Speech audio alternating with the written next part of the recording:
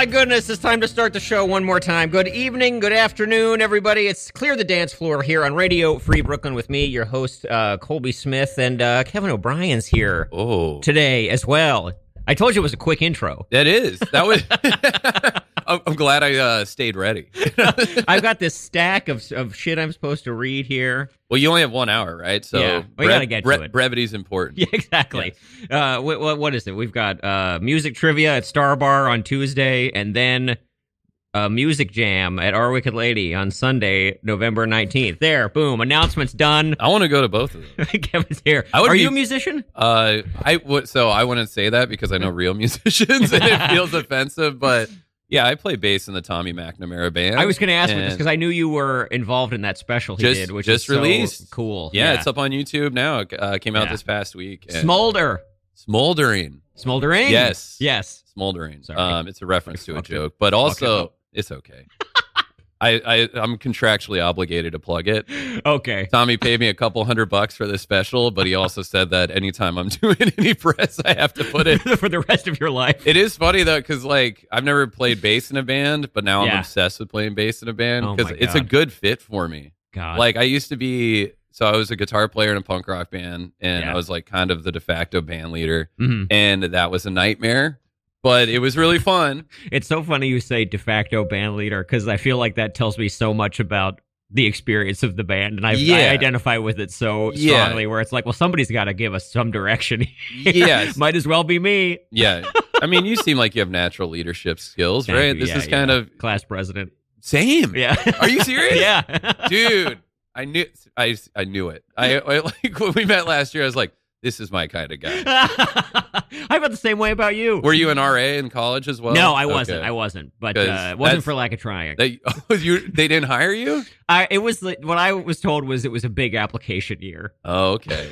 Yeah, I was like when the criminal organization gets a guy on the inside. Yeah, that's how I was as an RA. Oh wow, okay. Because I was so obviously being class president in high school. Yeah. I was big man on campus in college as well, and I ran the radio station. Nice. And wrote for music reviews for the paper, and awesome. Was just living that college dream. I was just gonna say dream college life. Oh yeah, going out and hanging with the rugby team and getting loaded. You know, just my friend Max and I, who is like the other person from my high school who went to college, went to University of Maryland. We both got involved in the radio station as freshmen. There you go. And I remember the light going off from both of us when the guy who was training us was like, and you just reach out to venues and say you're with the station, and a lot of times they'll let you in for free. They'll let you interview the bands, and we were both like, oh wow. And then yeah, true. I mean, my friend was plugged into the metal scene, which was way more. He ended up doing way more of that stuff than I did. Yeah, that's what I was doing.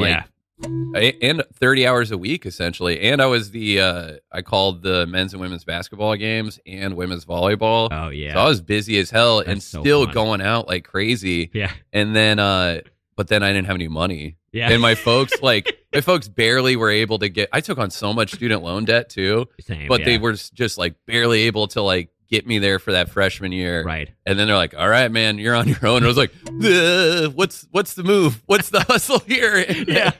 And then I was like, I don't know, these Residence Life people seem to like me. So I went hard in the paint on the interview process. And they were like, all right, he seems to connect well with people. And then after 2 years, I had one write-up. And they sat me down and they were like, it is statistically impossible for you to not have any write-ups. And I go, wait, I don't understand what you're saying. Are you mad at me because I'm doing too good of a job? Right, yeah. They like me too much. And then they were like, all right, get out of here, dude. Because it was and I think colleges are like this in general. Maybe I watch too much college football, but there's this whole thing of hey, we know what's up and we're going to give you the opportunity to cop to it. And then it's I'm not going to, I know it's not the legal system. Yeah. But it's you have to have a better move than that to shake me down. Totally. To get me to. Totally. That's like Sunday school shit. That's what it was. Yeah, that's what it is. I'm going to give the person who did this the chance to come clean. Yeah. No one ever does that. So then I was like, if you have evidence, if you want to fire me, then do so. But I don't know what's going on right now. And they're like, all right, get the hell out of here. And then I quit a week before finals, halfway through the second year. because I got a room for $250 off campus. Unbelievable. I mean, I sound so old right now. And I'm like, I got a room for $250. It was uninsulated. Uninsulated. My neighbor, Lou Reed. Yeah, me and Julian Schnabel, we were hanging out. Basquiat came by. It was, what a time. Yeah. No, it's just me and a bunch of white kids getting drunk on cheap, quote unquote, whiskey. Right, yeah. God, you remember Tito's Vodka? Was Tito's Vodka big? Tito's is fancy, dude. Where I grew up. Man, I don't know what it was, but it was like everywhere. Are you thinking of Taka? No, it was Tito's for sure. It was like all the flavored ones. It was like, you guys are so fancy. If we're really privileged, all right, let's rank some terrible liquors from our youth. Let's take all right, Taka vodka, the worst of all time. I mean, yeah, that is bad. I feel like if we're talking about Maryland here, we've got Natty Light, Natty Bo. Natty Bo was huge for us as well. Yeah. I mean, I'm also showing my age again, but I went to college in Colorado, so Keystones were really big.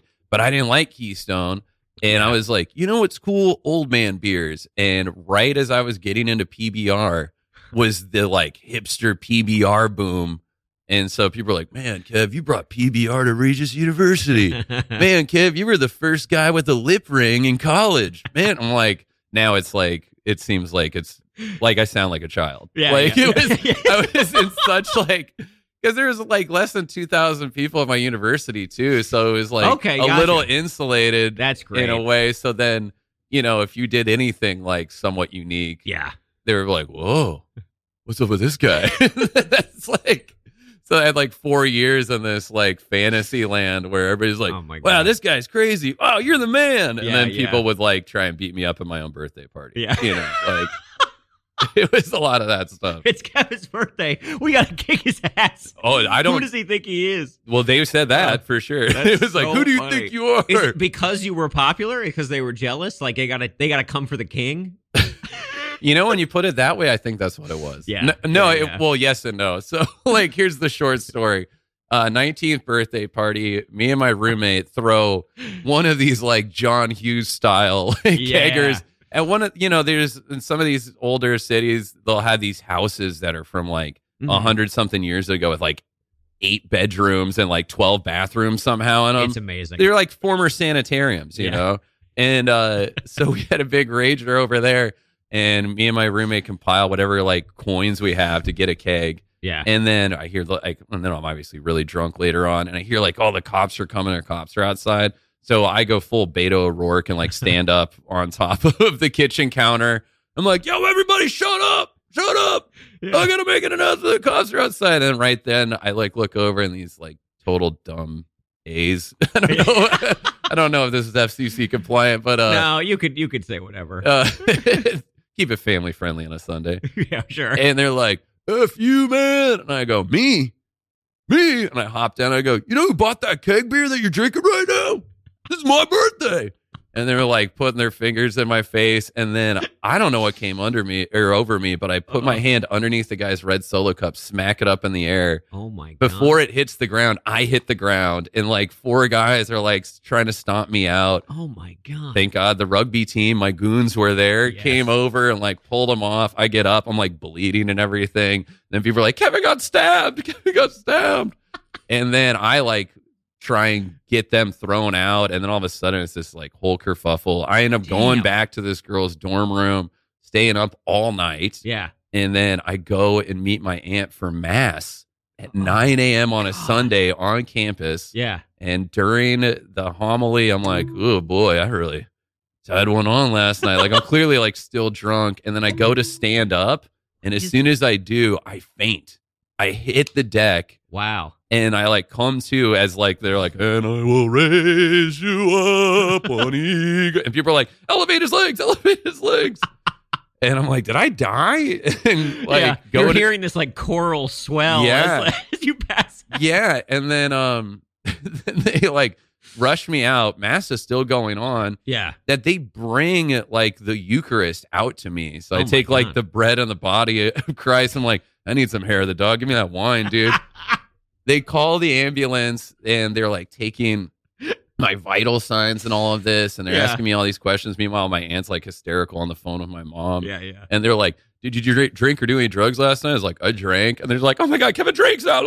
And they're like, "Did you have a lot or a little?" And I go, "Well, how much is in a coffee pot?" And they're like, "We're gonna say a lot."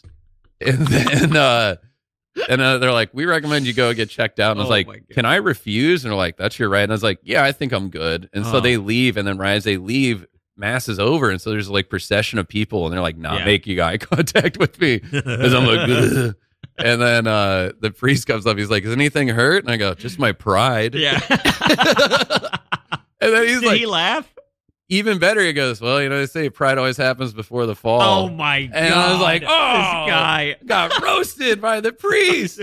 And then me and my aunt went to IHOP. Oh, but also I was wearing like a Pixies t-shirt that said "Death to the Pixies" on it. It had like kind of a nude looking Frank Black. I was like, now like looking back almost 20 years later, I'm like, whoa, man, that was a wild boy out there.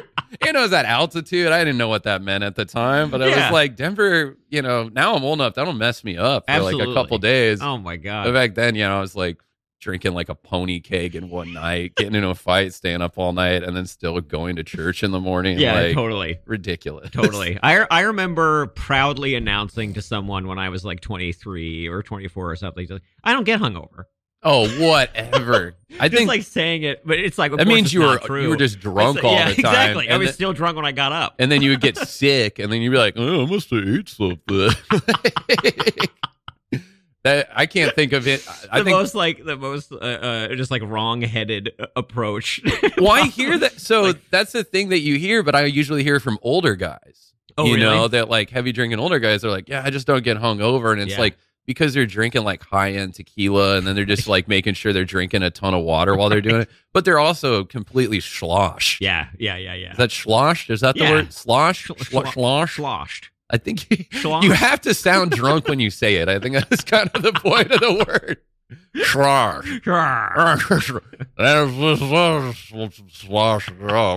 Like, yeah, you got to be sloshed.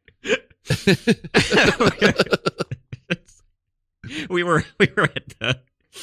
at my girlfriend's hometown at this restaurant a couple months ago, and we were just like sitting by this open window. It was like spring. It was like so nice. It was across the street from like the bar in town, and we're sitting next to this open window, and we hear this guy say out the window, he just goes, "I am so shit faced," and we turn around. It's like two guys her dad works with. They like report to him. He's really, the boss. really great moment.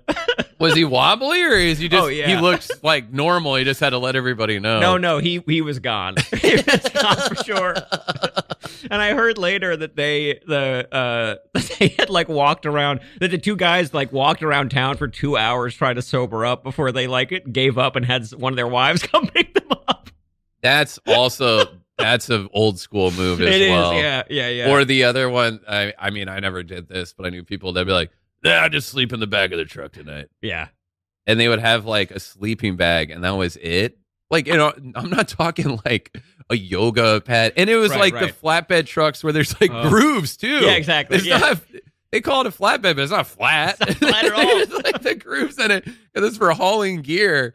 And then they were just like, "Ugh." Or I'd also know guys that would like get so drunk, and then they would essentially like run a 5K at like 3 a.m. Yeah. to go home and like, I'll just get the car in the morning. And then they would have to work in the morning, and then they would just run back to the car. Like, like I was a little wild and had a lot of grit, but I was never like that. That was next level. And truly, that is the level where I'm just like, respect. You got to respect the game. You know, I guess that's true. I was like, you got to respect it because they've made it. They're able to do it so regular, so well that nobody gets in their way, and they're like, they're not driving drunk. Yeah, and if they've had this process, there's no way you're ever going to penetrate. Like, well, what if you just like cut it with a non-alcoholic beer every other hour or something? Like, they're like, what? Why would I drink a non-alcoholic? I'm like, all right, never mind. They're like, but it doesn't have any booze in it. Like, that was another thing in college. I remember one time gives you an idea of what we were working with. Me and my roommates, we worked into the budget for like the rent that each week someone was responsible to get a 30-pack. Yeah. Cheap. So it was like, you never know. Maybe it was Busch Light, maybe it was High Life, but it was always like there's 4 of us. So each week is somebody's responsibility. And one time I go to replace it and there's an open half can of High Life. Oh my God. And I go to throw it out. And my friend's like, hey, what are you doing? And I go, somebody left this empty can in here. He's like, no, I put that in there. It's like, what? It was like, but yeah, last time with the whole thing, I was like, this is gross. He goes, well, it still has alcohol in it. I was like, how much alcohol does half a can of Miller High Life? It's like pinching pennies to get this terrible beer and then can't pour out 6 ounces of it. After it's sitting out for a day. Yeah. Like, oh, God forbid you don't catch a buzz. Like, oh my God. This thing's turning into bread now, man. There's no seriously. How much alcohol is like left beer. In it's like somebody pee in this can and now you're drinking it. Well, that's where I thought the story was going. Yeah, right. It's like that's not beer, man. Oh, speaking of which, I have photographic evidence. I saw Miller High Life open and half left on the way here today. Oh my God. And a sign. Yeah, well, I was like, I'm not sure. Yeah, and I was like, is it pee? There it is. Is it not? And I was like, only one way to find out.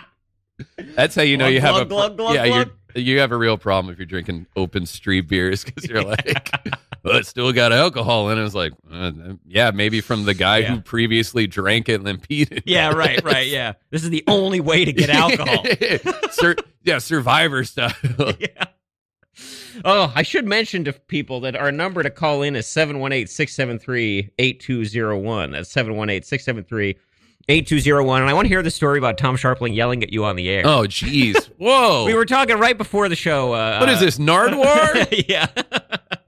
What am I on Hot Ones right now? I do extensive research before every show. I'm here at 10 a.m. I'm doing. Oh my God, my ex-girlfriend just walked in. Let's go. Yeah. This is your regrettable life, is what you call this show. This is a good idea for the show. Well, yeah, we're both big radio heads, obviously. It's true, yeah. We're older men. I would say Tom Scharpling, that especially the WFMU iteration of the Best Show was just like a revolutionary thing for me. Yeah. Like it opened up so many. Well, what's crazy is that like when I was doing radio when I was younger, I was kind of ripping that off and had no idea.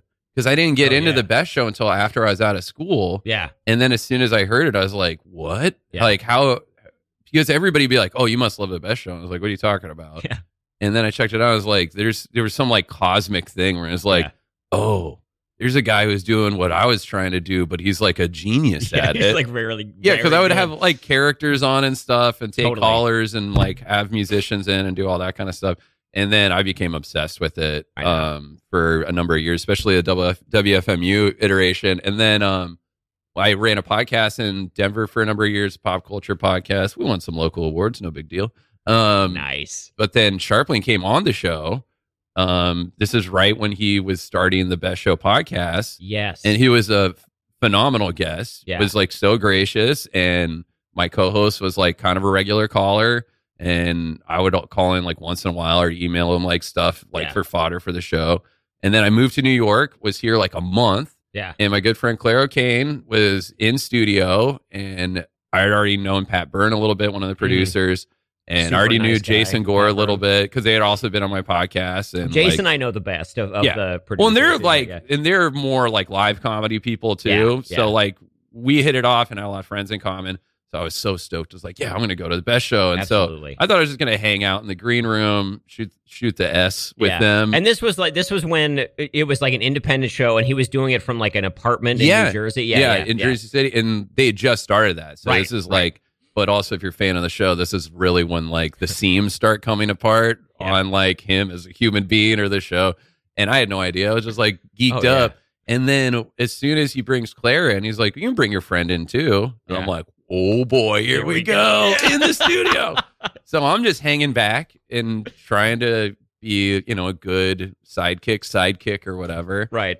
And it's going pretty well. And then like we're taking callers. And one of the callers was like, oh, I've actually met both you and Kevin in San Francisco before. I've seen you at live shows. I'm like, oh, cool. But I was like, we don't remember him. Yeah. And then so like Claire makes a joke and like I piggyback on it and I was like, yeah, Ryan, like that. And Tom must thought I was serious. Yeah. And then he goes, hey, I don't even know who you are. All right.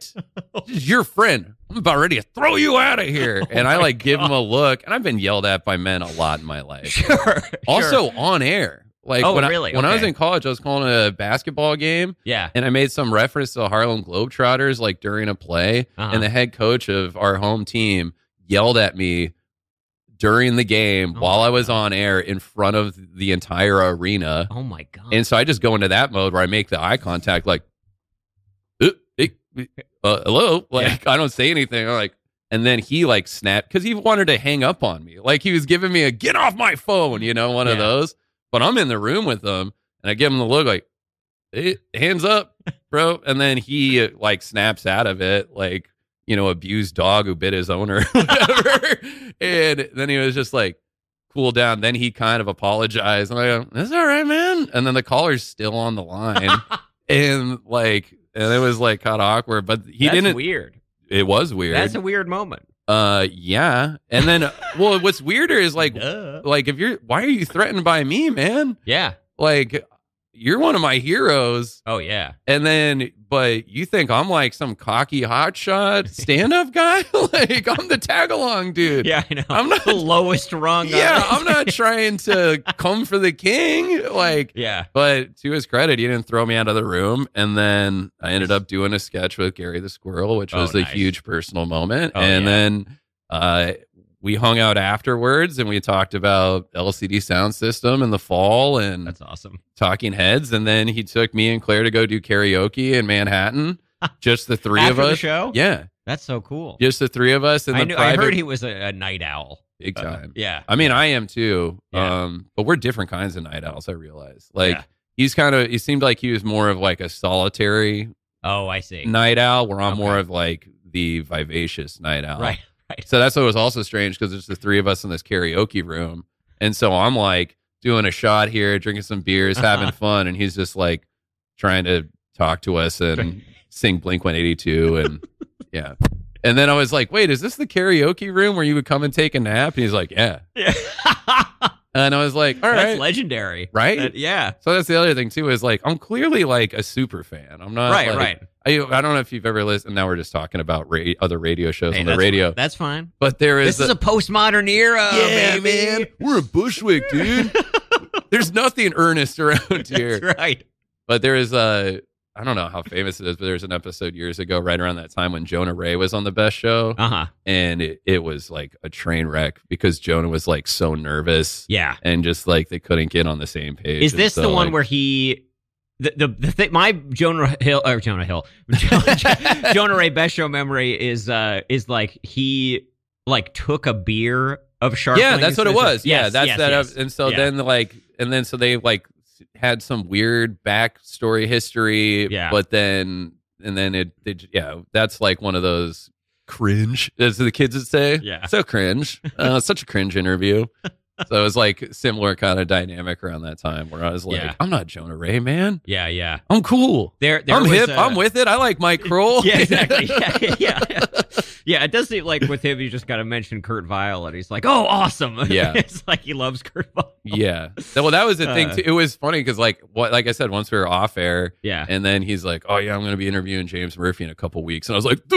Yeah, see, I remember that episode. But then he was like making fun of James Murphy off mic to us and was like, oh, yeah, the Talking Heads. And I was like, oh, I thought they were more like The Fall. And he's like, yeah, right, The Fall. And then we start like listing off every band that they've been influenced by, rip off. Yeah.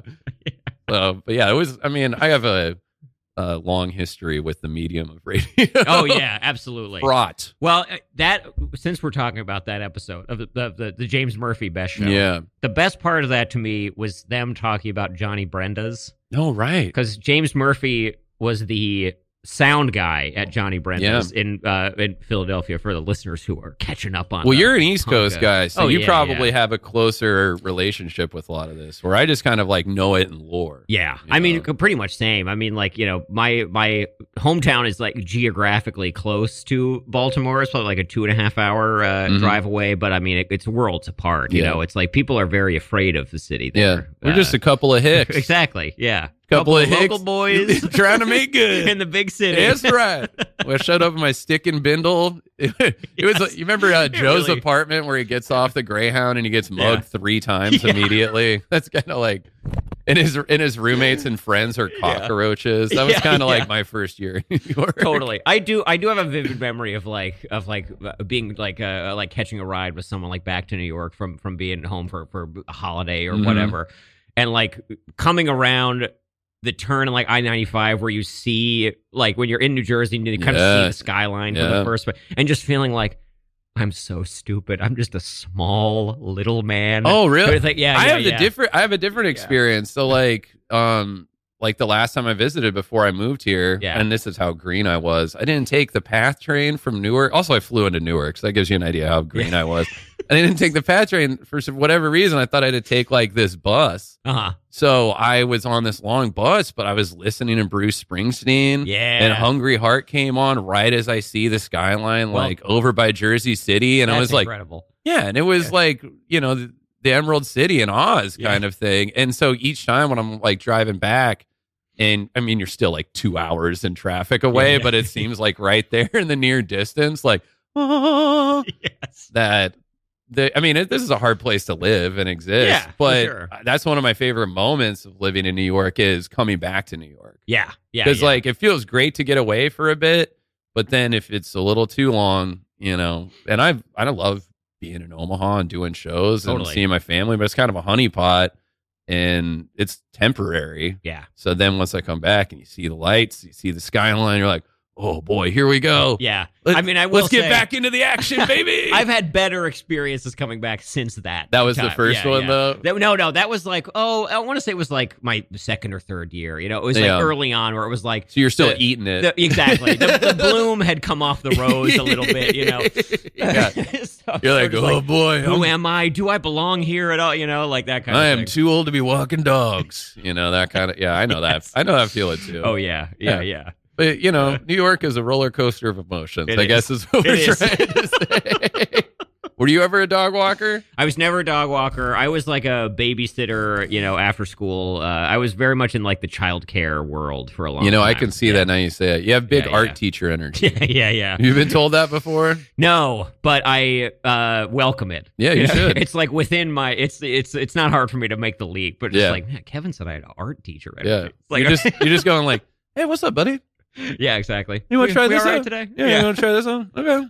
Exactly. Let's go get a snack. There's a lot of that. Yeah. A lot of that. You should be doing that for adult comedians. Because I know like low-key famous or just like rich people now that are like 14 years old mentally. 100%. That they could probably use a little like positive rearing instead of all the other dudes on the mic with them on their podcast like, you're the man, Stavros, or whatever. Like, no, Stavros is cool, not him. He is cool, but I do. I named the person who I wasn't thinking of. Well, I was going to say I'm really struggling not to name names right now. I know. We'll talk after. We'll talk after about the. What if this is how we start our podcast empire? It's just like, oh, they seem like nice guys, and then we had just said, shit talker. Well, you got it. Hey, that's unfortunately the name of the game. It's like hip hop in the 90s. You got to take shots at people to get any attention, and then you just waste your life beefing with people over nothing. All right, right now we're starting a beef. That's with right. Chris Gethard. Ooh, whoa! I'm taking him coming down. for the king right away. What? You're crazy. You're going for Nas right out the gate. You're crazy. That's right, man. You're going for the Nas of comedy right away. You got to start small, you know. Like you got to go for the Ja Rule of comedy first. Man, like who's the Ja Rule of comedy in New York right now. Ooh, I gotta go bigger somehow. Maybe me. Maybe I'm the Ja Rule. No, I'm not. Beef. Yeah, no, I'm not enough of a fraud to be the Ja Rule of New York. Starting a beef. I'm trying to think of like Brendan Sagalow. Is he the Ja Rule? Yeah, maybe New York comedy. I'm trying to think of like Union Hall. Like you want more alty, huh? Yeah, well, I mean, that's the first thing I thought of. You know, we could refine. We don't have to go Union Hall. I would. Who runs that Vulture show at Union Hall? Oh yeah. Whoever that is. Jay Jordan. Yeah, Jay. Well, he's too nice. He's a nice guy. This is why we're not. This is hard. This is why we're not. Fuck this. We're not cut out for it. Man. We're not. I mean, I'm not. I don't have art teacher energy like yourself, but I am a bit of a softie. You know, Blair Dawson, right? Yeah, I've known her. Comedian. She's one of the first people I met when I moved out here. Yeah. She's been around forever. She's so great. She tweeted once years ago. It was, and I don't think it was a joke. I think it was very earnest, where she was like, "I'm too mean for improv and too nice for stand up." And I was like, that's me. Wow, I've never identified more with a Dawes dropping some truth bombs. Young Jennifer Beals telling us what's up. Seriously. Yeah, I feel the same way, and I think it's just bipolar disorder. You know, I mean, it could be. I mean, I'm projecting because I'm on Lexapro, but maybe it's just undiagnosed for me. Maybe it's just there. Well, I mean, I think that, and you have more of an improv background than I do. Yeah. I've never taken a class on what you call an improdigy. Yeah. I'm also not great at it, but the thing is, a lot of people who took those classes, they were not great at it. Yeah, either. that's true. But when my wife is trained former paid improviser. Whoa. And she's really good at it because she knows all the tricks of the trade. Yeah. Not to diminish it or the skill set, whatever you want to say. But it was like when I started comedy in 2008, and so at that time it was big time schism between like improv and stand up. Totally. And also like it was the cornball stuff is very real with improv. Like, I mean, in New York, maybe not as much. No, we're definitely not. Well, I don't know. Just everything now with improv seems like people are being more acting school about it or whatever, or a little bit more cool kid about it. Where when I was younger, it was like short form, all the cliches for its like comedy sports stuff and how it's, for retirees, you need to get out of the house sort of thing. And I'm not above cults, I was in the Catholic Church. Like I've taken mushrooms. I'm going to LCD Sound System again this year, but the dynamics at play didn't really fit my kind of 100%, edgy rock and roll lone wolf kind of thing when I was younger. So I know. I mean, like I started taking classes at UCB when I moved here pretty much. And I do think that as much as that I got a lot out of that experience and have nice memories and all this stuff, but I do think there is a thing about a school where it's like it attracts the kind of like straight A student mentality. Yeah. But all those people write on SNL and stuff now. So it's like it makes sense because they're treating it like grad school where I was treating comedy and stand up just like the way I would want to like be in a band or something. Totally. That I'm just like forging on this like path or in this direction. And then I get attracted to like-minded people with similar sensibilities or different sensibilities, but similar ambitions, sharing the same space, And also I watched way too many rock docs as a kid and read a bunch of like books on like music scenes and social movements and everything like that I always was drawn to like a more organic meeting of minds versus like the closed circle kind of like I paid for this and now I am one of these things, where I know I've never been that way really anyways. Even when I was like in college and stuff where I was actually paying for it, I still had the same kind of mentality where it's like, I'm going to do my thing. I'm going to run the radio station. I'm going to like go after this. I'm going to interview these musicians. I'm going to be this party boy on campus. I was in student government on campus. I was director of communication as well. So cool. Nice. In student government, all that, where that's why the RA thing didn't work for me. Because it was the cornball improviser kind of people. And I was the guy who's like, whatever. Absolutely. I got some joints to go smoke and some people to talk at. I remember being a young improv student and doing my first audition for the house teams there. And, nerve-wracking. Not getting it, not feeling good about the thing at all. And someone referred... I shouldn't say this on the air. You've already named names. That's true. Now you're holding back. Somebody referred to UCB to me as community theater. Whoa, that's offensive, though. And I was like, oh, right. Like, this is a huge deal to me and me only. You know what I mean? Like, it's I know it's like not strictly true. Yeah, but it was what I needed to hear in that moment of like, don't worry about it. That's good. It's like one of many things. Yeah, you took that in the positive way because that seems like a shot. Yeah, a shot. Because definitely, I've been that guy. Like I've said that recently over the past couple of years when I go back to Denver, and I was a regular at Comedy Works there for a number of years, and I have a lot of friends that still are. But around specific holidays, they do these roast shows where everybody dresses up in character, and like they all love it. Yeah, but I'm from the outside looking in, and I was like, well, I don't. Like you should be zooming out a little bit more on like your comedy career pursuits. And I was telling a friend of mine, I was like, just be careful with that stuff because it all reads kind of community theater. Yeah. And they're like, oh, yeah. I guess I see what you're saying. But I was like trying to be nice about it. So now I understand that like it's a weird thing because it sounds like a shot, but it can like it can really help too. But it penetrate. Yeah, that's the thing. Like even if it is a bit of a shot, it's so specific that it can penetrate and pop that bubble a little bit. And I mean, I have no idea what the person's agenda was in calling it that at the time, like they might have meant it as a shot, too. But I also think it's like when people start, because like you were saying, there's always like a stand-up improv rivalry or like whatever certain styles of stand-up, like then within stand-up, there's like the alt versus the club thing. When I started out, that was a big thing too. They're like club comics, real comics. I was like, I like working at comedy clubs because these audiences rule. Yeah. They're like, yeah, but you're not like a club comic. I was like, well, I'm past at these clubs. I work these. I don't know what you're trying to say. What's the big deal? And then now nobody thinks twice about it. The only people that do are at like Brooklyn Comedy Collective or whatever. Like, but by and large, like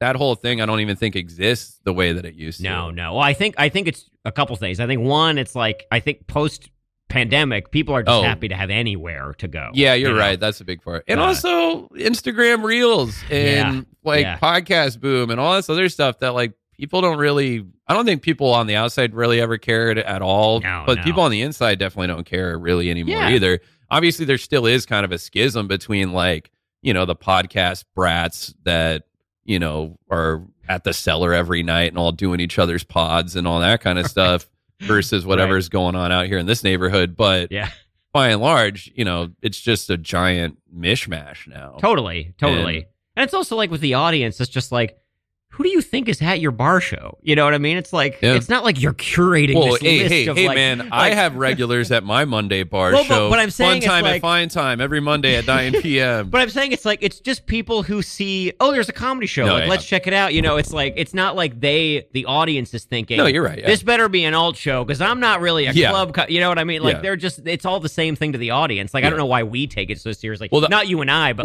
the people on either side of this. Into your point, my Monday show, our mantra / tagline is no rules, just vibes. Yeah. And then I made fun of myself the other week because I was kind of eating it, but I don't care. I'm just like warming people up at this bar show. And then afterwards, I was joking around with some friends, and I was like, because they were like, I can't believe you said on stage, imagine if somebody said they killed at this show.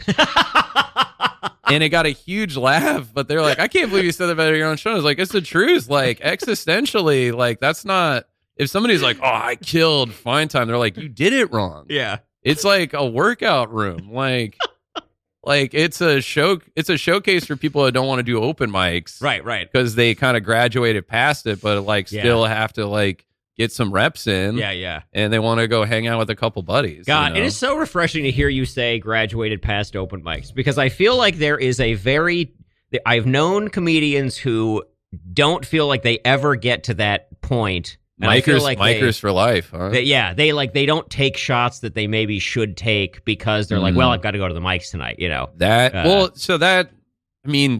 do that to a point. Yeah. Like volume. And I mean, I'm pretty old school. I'm pretty like fundamentals with like with the way I pursue like stand up and everything. Absolutely. That the volume matters at first, big time. Like you have to. What is that? I don't know.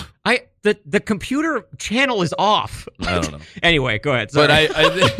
But I think that's the methodology is right and true. Like when I started out, I was trying to get up 6 nights a week and do at least 1, if not 3. At the beginning, it is so helpful because you need the reps. To do a lot in a short amount of time. I mean, it's like anything. Like, you get to a point that once you, I don't want to say master, but once you learn how to do a thing a specific way, then you change your process. Totally. And it's all, cliche, but like work smarter, not harder sort of thing. But also, I mean, going back to what you're talking about with the improv stuff, like, people want community, and especially when you're doing comedy, it's a lot of weird people. It's true.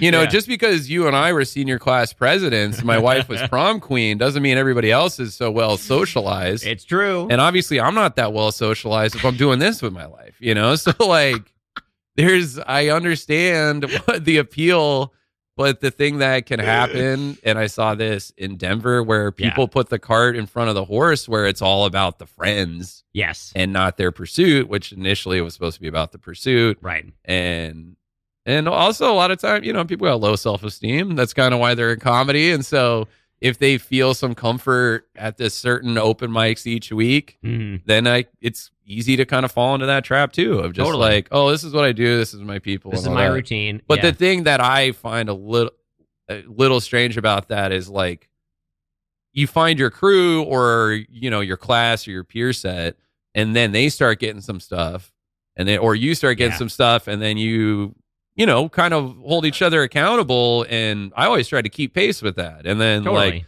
trying to get on the show that they were on or ask for recommendation and all that. So, you can hold that community as you just continue to like matriculate. Yeah. Versus just I think the people that just keep going to the mics, it's no different than being a bar regular. Yeah. It's like that kind of thing where it's like, well, this is where I go because this is where I feel comfortable, and this is what I always do, And it's tough too with like because like the Brooklyn scene is so spread out, just by virtue of like where places are, and it's a big borough, and the trains don't connect. They all get to Manhattan. So I mean, it's like I remember like being, when I was like doing a lot of stand up, is like I would try and. Because like I lived off the L at the time, I would try and like make sure I had a night where I like went down to Halyards and like places like that just to see some different people. Because like the it's not even different scenes; it's just like literally different groups. Yeah, it's you can't even really call it a scene. Yeah, because it's just so many. And I tell people when I like go on the road or I'm in other cities that like in New York and Brooklyn alone, each neighborhood is a city's scene in and of itself. Absolutely. So like whatever's going on in like Kansas City or whatever, that would just be, Park Slope. Yeah. And then so it's just like on a numbers game too, which was really appealing to me when I moved out here because I didn't want to deal with like scene drama. Oh, I know. Or like, I mean, I wasn't cut out to be in Denver long term, I think anyways, but the whole power dynamic sort of situation that's not why I got into comedy in the first place. Yeah. Like, this was the closest thing that seemed like a meritocracy, right? That would allow me to, drink on a Tuesday night, right? And like dictate what I wanted to do. And obviously, two of those three things are correct. 100%. It's not really a meritocracy. It just kind of seemed like that on the outside, but I still can drink on a Tuesday night. Yeah, it's true. I mean, it is whenever you do it in another city first, it's like it's like apples and oranges. It's like you hit a certain ceiling with that. That's why. I mean, I was glad I didn't start here too. Yeah, I mean, because like it's the same way. Like, I was glad I didn't start until after I was out of college. Like, I needed some sort of rearing in certain ways, and I needed to have some life experiences for sure. But there was a moment when I was younger where I was like, oh, I wish I just would have started at 18 and moved to New York, and then I would have made and everything would have been like figured out for me and settled. And it's like now that I'm 37, I'm like, oh no, that definitely wouldn't have happened. I know. Even if it did, it wouldn't have worked out like that. Like if I was like some Pete Davidson prodigy or whatever, which was not going to be the case. Yeah. Well, he doesn't seem like has a very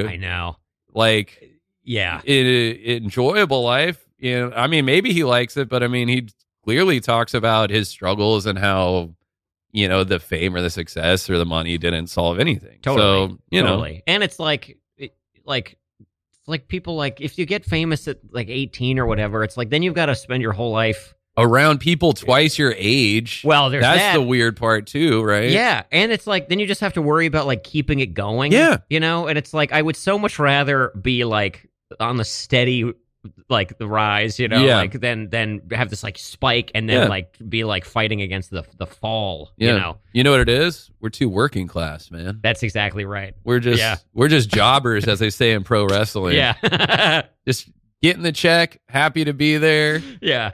Just want to have some close friends and really just enjoy the life. Just be left alone to do my thing. That truly is all I want. It's all I want to do. You should start teaching comedy classes. I'd be in that cult. Like, I said that all. Man, I would love to teach a comedy class. I said that so much when I was younger. When I was younger, I was like, they're like, "What do you want to do?" I go, "I don't know, whatever I want to do." I just want to be free. Oh yeah, that's it. That's it. For a long time, I was like, my great ambition is to be alone in a room in a comfortable chair. Whoa! It's like, how hard is Don it to Draper have over here? Yeah. That is this like man the an hardest Eames. thing to get in New York, especially, where it's just like, I'm just in a room. No one's about to come in this room. Yeah. I've got this nice chair in this room. I can be left alone here. It's impossible. It's so hard to get. We don't have a roommate. We have a second bedroom that I created as a quote unquote office that is called the Cool Room, which has hundreds of VHS tapes, a couple hundred records, a Nintendo 64, two turntables, and a microphone, and a futon, obviously. Kevin, you got to come back. Every so often on the show, I do this thing called the Physical Media Spectacular. Whoa. Where I have like people come on and we just talk about like 3 objects that we have that it's like, buddy, this is the thing. I got a shoebox recorder. I got WWE dolls. I got Pee Wee Herman artwork. I got all sorts of stuff. We've got like a good like 10 or so minutes left. What we got to do? Fastest 50 minutes of my life. Seriously.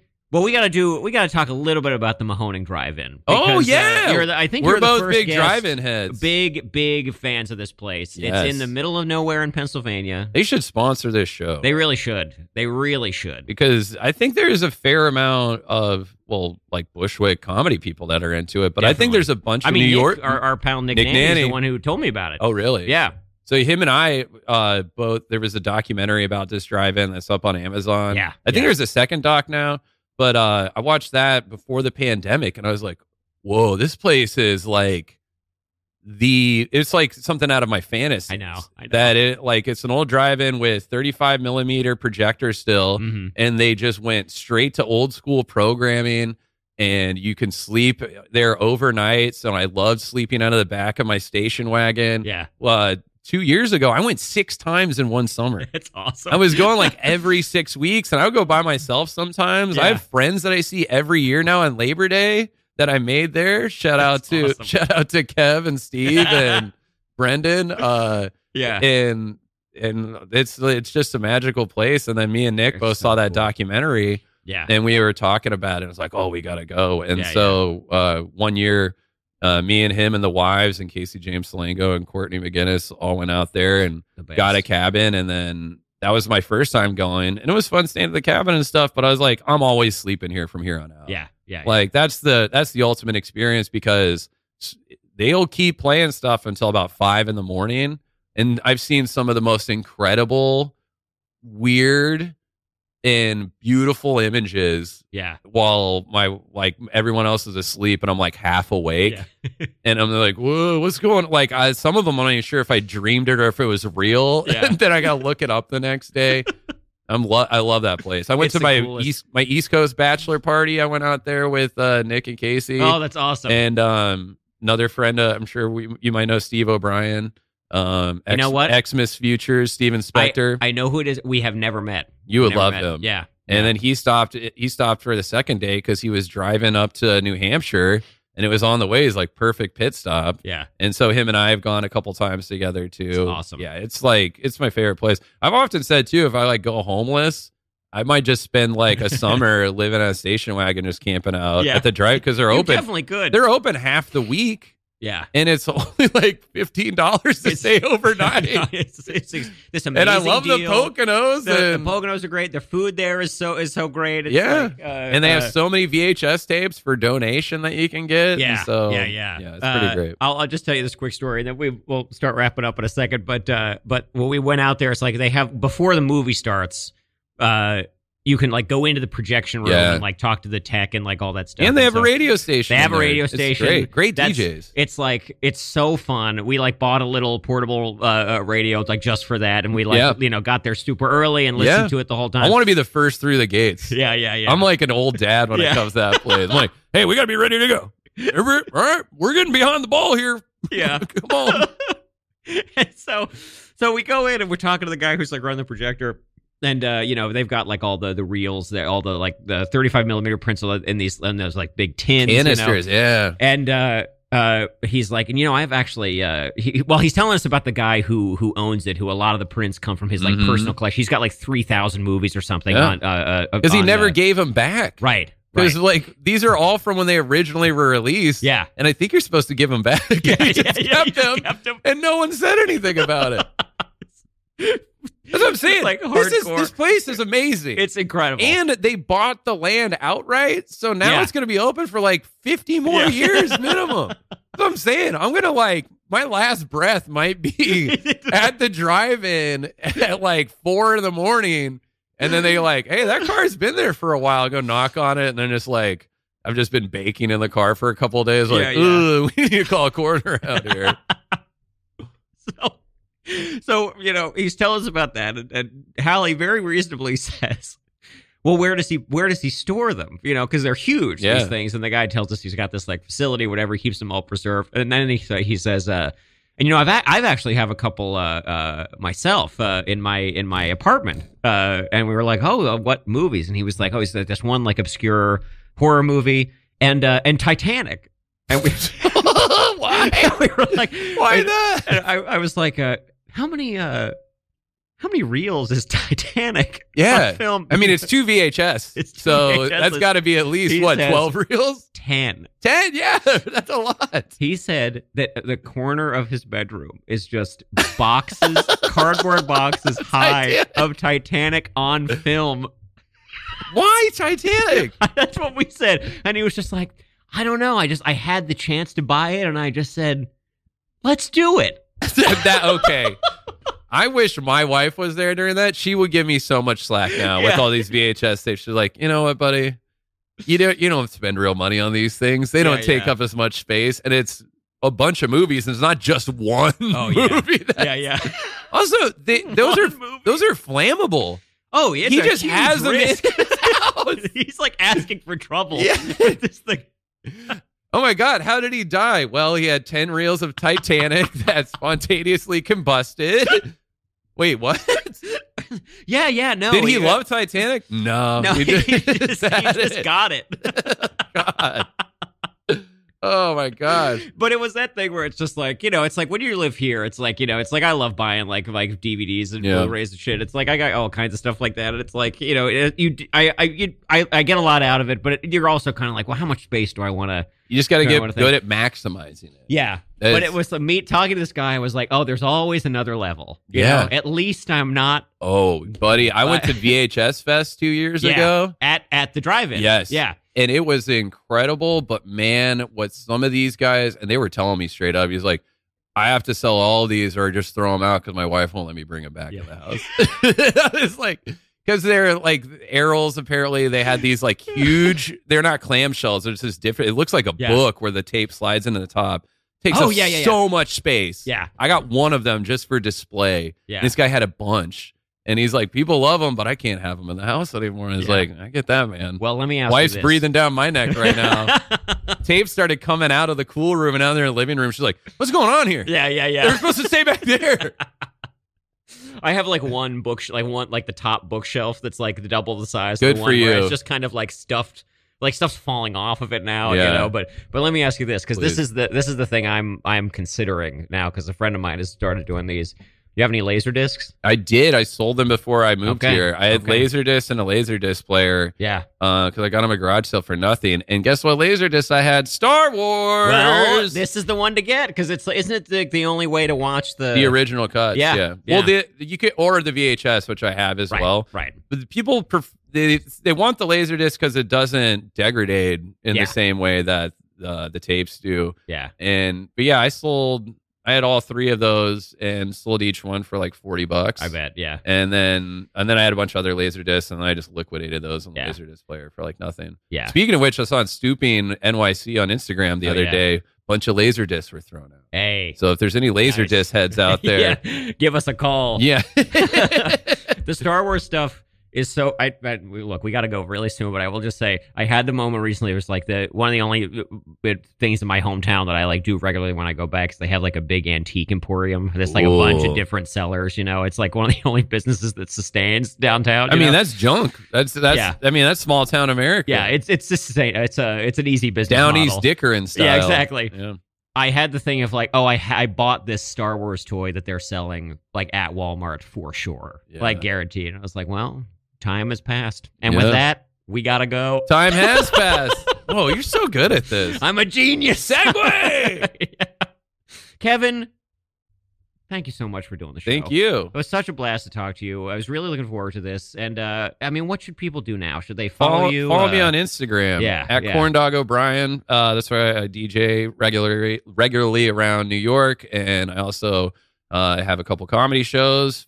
Fun Time at Fine Time every Monday at Fine Time in Bushwick. Mm-hmm. Also, Wacky Shack NYC. We are currently on hiatus because we're an outdoor show. Yeah. We're at Harlequin Vintage every Wednesday during the summer. Also, shout out to Harlequin Vintage. I don't work there, but they've been super great to us. Great spot. And we've been talking about a lot of junk today, and they have really nice stuff. They got VHS tapes, records, nice couches. Yeah. So there you go. Free plug for my friends. All right. Well, perfect note to go out on here. Thanks again for coming. Thanks, such a blast. Thanks, everybody, for listening. This has been Clear the Dance Floor. I've been your host, Colby Smith. Stick around on Radio Free Brooklyn. Legendary Air is starting in mere moments. In the meantime, as a little tribute to our pal Tom Scharpling, here's Blockbuster by The Sweet to go out on. See you next week. Get off my phone. Yeah. Just do all the quotes. Wait, what? Okay, bye.